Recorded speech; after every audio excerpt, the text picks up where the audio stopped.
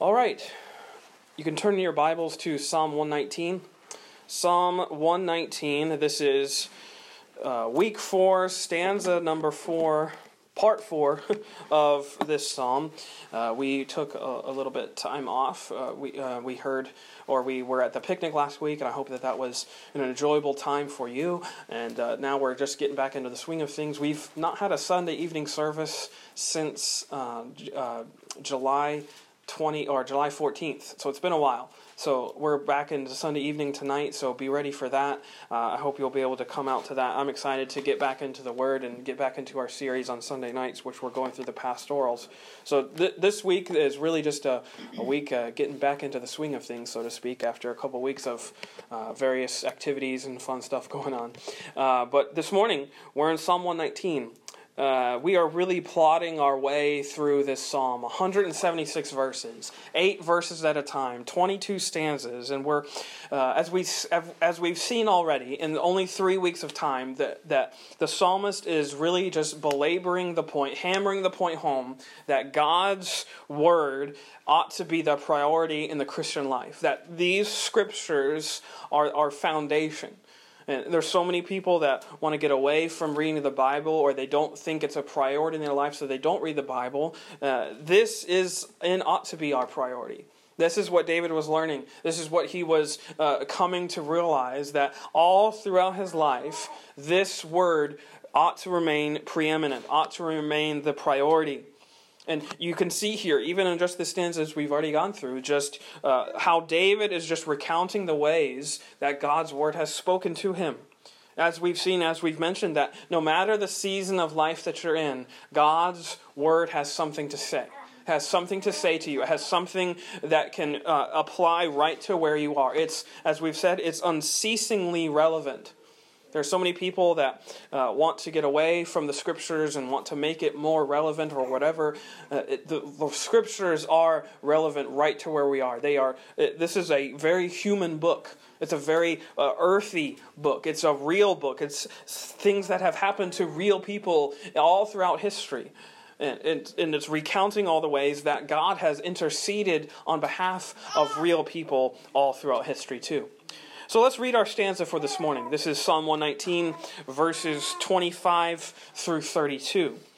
David writes, "My soul cleaveth unto the dust. Quicken thou me according to thy word. I have declared my ways, and thou heardest me. Teach me thy statutes.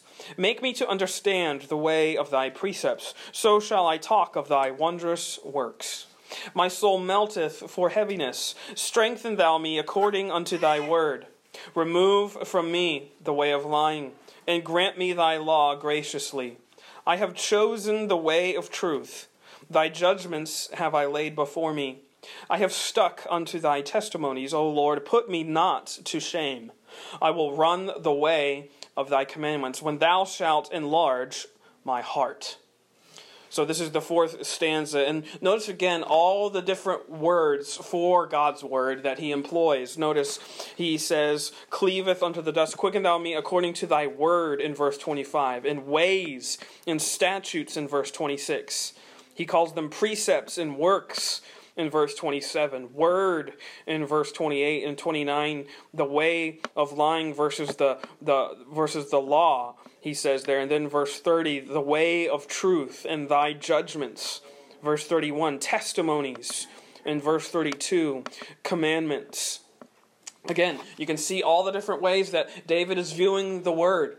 Sometimes it commands him to do something. Sometimes it testifies of something to us. Sometimes it tells of the works of God. It has a word to say in all of our seasons. And I think even here in stanza number 4, I think really what we find here as I was studying and reading these verses, I think we really find sort of the threefold operation of repentance, I like to call it.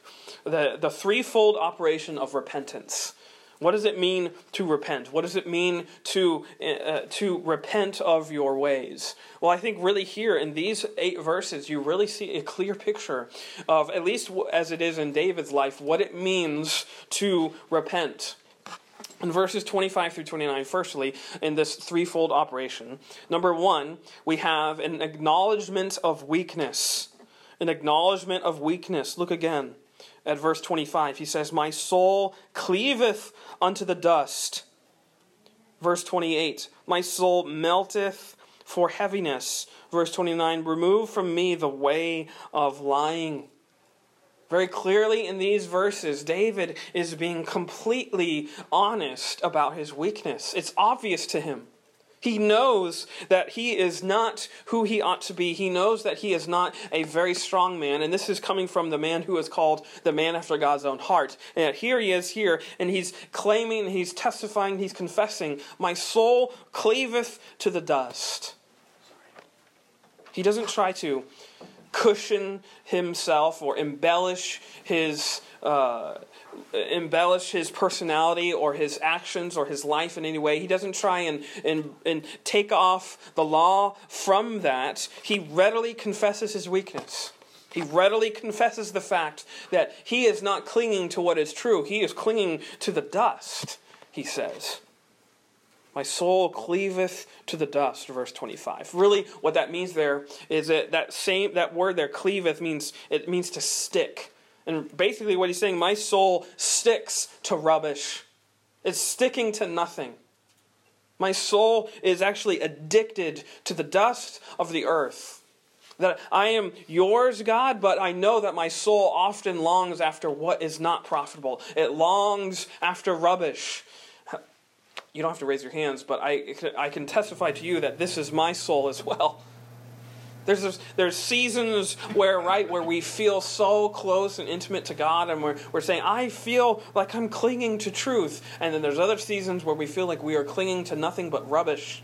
We have to pray to God, as he says here, my soul cleaveth unto the dust, quicken thou me, make me alive, shake me off, shake off this dust from me. I don't want to be clinging to it anymore. I don't want to stick to this rubbish anymore. This is our condition. This is David confessing his weakness. He, like us, was constantly inundated with what his flesh wanted, with what his heart craved. Yes, his heart was redeemed, but yes, his heart was still craving after the things of this earth, the dust of the earth. And David felt this deep in his soul. That yes, he was rescued from sin, but the sin of his life wasn't eradicated yet. And that's because that's our condition as well. We are saved from the power of sin right here, right now, but the presence of sin still infiltrates our lives, still affects our souls and our hearts and our minds. Such is what David, I think, is confessing to us here, that he felt the same way that we often feel, that we feel totally powerless against our soul being addicted to dust, he says. And such is why he confesses in verse 28, just the sorrow he feels. Notice what he says. My soul melteth for heaviness. Literally, that means his soul is dripping with sorrow. His soul is just dripping with the grief that he feels. The grief that he feels because he knows he can't shake off this addiction to dust. This sticking to rubbish. He can't shake it off in himself. And he's melting under the heaviness of that. He's dripping with sorrow at that fact. This is the man after God's own heart, who we are told elsewhere in the historical books that who had a heart like a lion, and yet here his heart is grieving with sadness, grieving with heaviness, because he knew that this old life he could not shake, this dust he could not shake off by himself. David, the king, is acknowledging his weakness. This is what it means to repent. Repentance necessitates just what David is showcasing here, vulnerability. He's showcasing the fact that he is vulnerable with God. That's what repentance necessitates. It involves admitting and acknowledging your weakness. That you can't shake off this addiction to dust. That you can't fight this sin in your life on your own. Again, that's why David was confessing his condition here. He's confessing the fact that he's weak. Also in verse 26, we learned that he is telling God about his life. Look at what he says. I have declared my ways Literally, he's telling God about his life, which I think is an interesting fact, because God knows about his life. God knows everything. God sees everything, and David is making a point to tell God about his life, to declare his ways. Again, he isn't lying about who he is. He's not trying to come up to God and say, look at all the times that I've spent in your word. Look at all the things that I'm doing for your name. Look at all the things that I have accomplished. No, he comes to God and says, my soul is cleaving unto dust. The man after God's own heart, here confessing his condition, not lying about his life, but being honest about it. Acknowledging his weakness. I have to tell you that, isn't it so silly that we think that we can fool God sometimes? I think that's the silliest thing. We think that we can pretend that God doesn't see our heart, that God doesn't know our thoughts. But we think that we can fool him. We think that we can shake off that sin in our life, that we can shake off that rebellion, that we can just kind of hide it. We can put it in the shadows. We can put it somewhere where God doesn't see, where God doesn't know. And that's where we get that psalm, I think it's Psalm 139, where David confesses that even in the depths of hell, you are there. You know me even there, God. There's nowhere where you aren't. God knows all of this. We can't hide our rebellion. We can't pretend things that we did didn't happen, or things that we said weren't said. That's why it's amazing to me that we think that we can lie to God. But we can't. And what David is showing here is not that is, again, the glorious grace of God. Because God knows all of our hearts and thoughts and actions and deepest longings of our souls. He's called the searcher of hearts in Jeremiah 17. And yet, he doesn't utterly eradicate us by all of those thoughts. He knows all of that, and he hears David confess. He wants that confession. He wants that acknowledgement of weakness. And that's really what repentance is. Repentance is you acknowledging what God already knows about you. When you go to God and you repent of something that you have done and you ask for his forgiveness, number one, you are acknowledging what God already knows about you. You are just readily admitting what God already knows, but also when you are asking for forgiveness, you're laying hold of forgiveness that's already there. It's already been given to you. I think about this because, sometimes I think we think that when we repent, it's like we're unlocking the door to God's forgiveness, and then it comes out like a rush. But that's not what's happening. When you repent and ask forgiveness, that forgiveness is already there for you. Why? Because Jesus already died on the cross. You're just laying hold of something that's already there. You're laying hold of something that's already true. So you don't have to doubt whether God will forgive you. He already has in Jesus Christ. He's paid for all of your sins, past, present, and even future, yes. So when you repent, you are laying hold of something that's already true. That's why you don't have to doubt that forgiveness. I don't know if you were like that when you were younger, or because I remember being that way. I grew up in church, so I heard all these stories all the time. And so when I was saved, it was easy for me to doubt whether it was really true, because I had come so familiar with it. I'd become too familiar with it, at least familiar in a mental way. It hadn't reached my heart. I wasn't saved till I was 16, but I had been in church for 16 years and heard all the sermons, heard all the stories, heard all the ways you could expound the gospel. And so when I got saved, it was so easy for me to doubt. How do I know that this now at 16 was real? How do I know this was true? It's because it's true in Jesus. It's true in what he has done. It's true and firm and certain in what he has done. There's a quote, I didn't write it down, and I should have.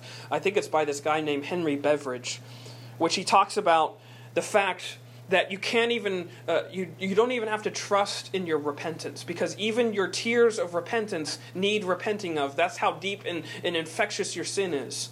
And if that's the case, then how do you know that your repentance is real or true or good? It's because of who you are repenting to, Jesus. That even as you're crying with grief because you know that your soul is cleaving to the dust, that your soul is melting with heaviness because of this habit you can't shake, this thought that you can't get rid of, these words that you know that you've said that have hurt so many. Why can you be confident in what Jesus has said about you? It's because He has said it. And that He has said it and confirmed it forever in the person and work of Himself. When you repent, you're laying hold of something that's already firm and true and certain. Jesus forgiving sinners. This is what repentance necessitates. It necessitates that very thing at the very beginning. Acknowledging your weakness. But also, number 2, in these same verses, repentance also involves an appeal for strength. Look again at verse 25. My soul cleaveth unto the dust. Quicken thou me according to thy word. I have declared my ways, and thou heardest me. Teach me thy statutes. Make me to understand the way of thy precepts. So shall I talk of thy wondrous works. My soul melteth for heaviness. Strengthen thou me according unto thy word. Remove from me the way of lying, and grant me thy law graciously. So here, coupled with this acknowledgement and this admission that you are just utterly weak, you are incapable of saving yourself, of being strong enough to resist yourself, is this appeal to God for strength. Quicken me, he says, verse 25. Strengthen me in verse 28. Literally, that word quicken, make me alive. Make me alive. Make me to stand. Make me to live. Make me to be strong. Really, those verses are echoing one another. He's confessing the deep sorrow of his soul, and that he's appealing to God for strength. And notice the source. Notice the way that he is told of where this strength is. He says in both verses, according unto thy word. You want to know how to feel confident in what Jesus says about you? Read what Jesus says about you. Read what Jesus says about himself. Read the Bible.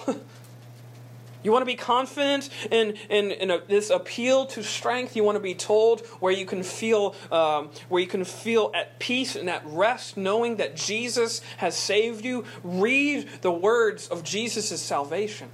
Read the words of Jesus' intercession for you. Read your Bibles. My dad used to say this, and in the years of my just short time in ministry, I can say the folks who struggle, the folks who are doubting, oftentimes it leads back to a case of them not being in the Word. And I'm not saying that that's the cure-all, but I'm just saying that if you are inundating yourself with the Scriptures, you're inundating yourself with the truth. What Jesus, what God Himself has said about you. That yes, you are utterly weak, but yes, I am strong for you. And that takes a long time, I think, to get into our heads and our minds and our hearts and our souls. It takes a lifetime. And that's the point. You will never come to a point where you say, I've got it. I've figured it out. I've got this Christian thing down. I'm really at peace. No. There's going to be storms. There's going to be incredible seasons like David where you feel utterly destitute, where you feel like, how in the world could God save me? I'm addicted to dust. I'm addicted to this thing, this word, this image, this thought. But that very same word that condemns you for that is the same word that clears you by Jesus' name. This is such why this Bible, this Word of God, has to be just our cornerstone. This is why David was making it his cornerstone, because he knew his heart. He knew how weak he was. This is the life of the disciple, I think, right before us. The life of any disciple of Christ is lived according to the Word. As it says elsewhere, I think it's in Acts, where it says that according to Jesus we live and we move and we have our being. And who is Jesus? But the Word of God made flesh. As we learn in John chapter 1. There's no foundation on which we can safely rest, on which our faith can safely rest, other than God's Word. Your faith that Jesus has saved you rests on this truth, rests on this fact. Not in the things that you are doing, but in what Jesus has done. And notice that's what David is saying. He says in verse 27, "Make me to understand the way of thy precepts, so shall I talk of thy wondrous works." He wasn't leaning on his understanding. He wasn't leaning on his abilities, his strength. He knew his own inability. He knew his weakness. That's why he was readily confessing it. And he's appealing to God's strength. Make me to understand thy precepts. He says in the verse right before that, teach me. Make me to understand. Strengthen me. Grant me, verse 29, thy law graciously. This is the second little phase of repentance, we might say. It's an admission of weakness, an acknowledgement of your utter weakness, but it's also an appeal to strength. Strength that's outside of you, not an inner strength that you can muster in yourself. It's a strength that you are given. It's a strength that you are given in the gospel. This is what David was appealing to. It's a recognition of his total impossibility of saving himself, but it's also a recognition that that salvation has already been achieved for you. It's already been accomplished. It's already been established for you in the person and work of Christ. That's how he can say in verse 29, grant me thy law graciously. The gracious granting of the law is Jesus giving you his fulfillment of the law. This is what we are appealing to when we are appealing to God for strength when we repent. But lastly, very quickly, the last sort of phase, I guess you might call it, of repentance is here in the last couple verses. We have an acknowledgement of weakness. We have an appeal to strength. And also number 3, an adherence to truth. An adherence to truth. Look at verse 30. I have chosen the way of truth. Thy judgments have I laid before me. I have stuck unto thy testimonies, O Lord. Put me not to shame. I will run the way of thy commandments, when thou shalt enlarge my heart. So David's experience here now, the experience of being confronted with the reality of himself, with the reality of his weakness, he has experienced this repentance, has brought him from this place of cleaving to the dust in verse 25 to now choosing the truth. From cleaving and being addicted to what this world has, he is now being actively choosing the truth. That is the Spirit. That is definitely the Holy Spirit working. That's the Holy Spirit working in our lives. That's what he causes us to do. He causes us to choose the truth. This is something that we do naturally. This isn't something that comes from David's own heart. It's not something that he would naturally do. He is brought to this place by God's law. Again, verse 29. Remove from me the way of lying, and grant me thy law graciously. I have chosen the way of truth. Thy judgments have I laid before me. You choose the truth when you realize what the truth is. You see, I don't think that we would... Even though our hearts are bent this way towards this idea of saving ourselves by something that we can do and accomplish and whatever, we wouldn't naturally choose that way if we were given the option. Perhaps we would, I guess. But that's why we have to be told of this other way. This other way that the law works. This other way that Jesus has made the law to work. Where instead of you saving yourself by trying to fulfill it all, he says, here, I fulfilled it all for you. Believe in this. It seems like the better way. It seems like better news. But often we don't choose that way. Such is why David here is confessing his weakness, confessing his condition. And now he's appealing to this strength to continue choosing this way, choosing this truth. Notice verse 31, because I love this. He says, I have stuck unto thy testimonies. If you notice, it's the same word from verse 25 where he says, my soul cleaveth. Cleaveth and stuck here are the same words in the Hebrew. So he's saying, my soul was sticking unto things of this world, and now because of your gracious invasion in my life, my heart is sticking to your testimonies. I think that's such a great word, stick. And I pray that that would be our hearts, our souls, our desires, that we would stick unto what God says about himself. I like that he says, unto thy testimonies. What God has declared about himself is what he is sticking to, what he is going to stubbornly believe in. What he is going to just totally put himself, attach himself to. As much as his soul was sticking to the dust, he is praying that his soul would now stick and cleave to the truth. The truth about what God says about himself. Again, he's praying for freedom from this addiction, freedom from this dust, and that his faith would be made to stick to the truth.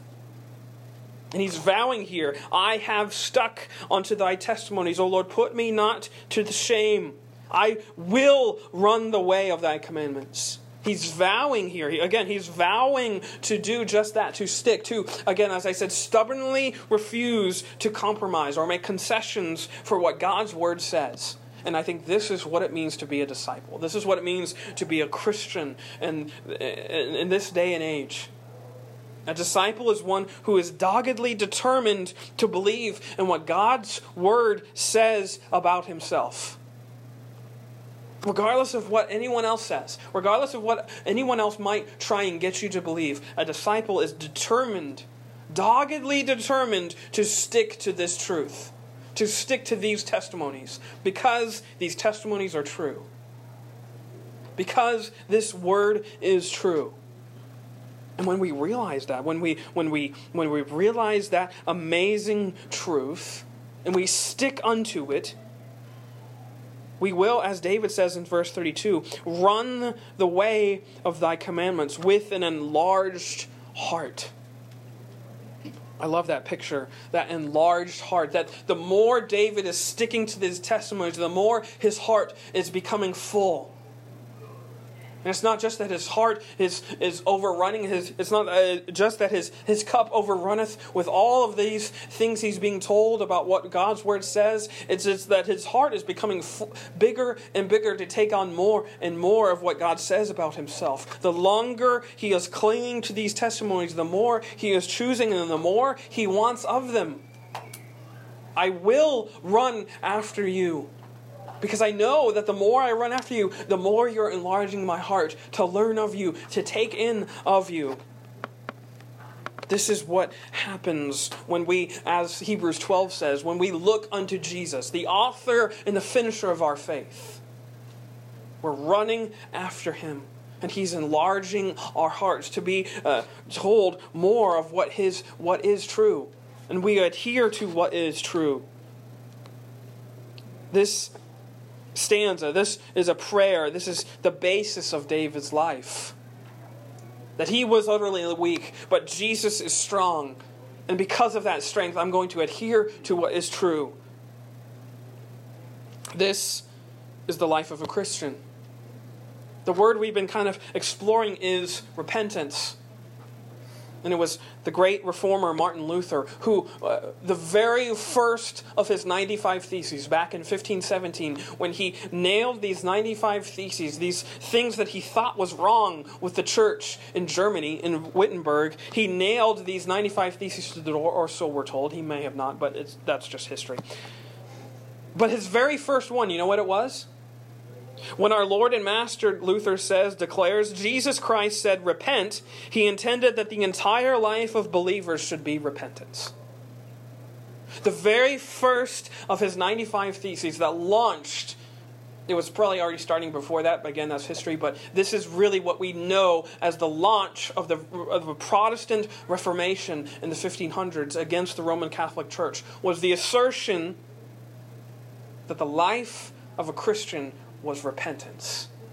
That it's not some ascension where, like, you can be a bishop and then you become a priest and you level up into God's glory. It's actually a life of repentance where you continually realize your weakness. You continually realize that you are not strong and that Jesus was strong for you. His assertion was that this turning from sin wasn't just a one-time ordeal. It wasn't just a once for all time thing. It's a continual posture. It's a lifelong practice. These verses here represent the lifelong practice of a Christian.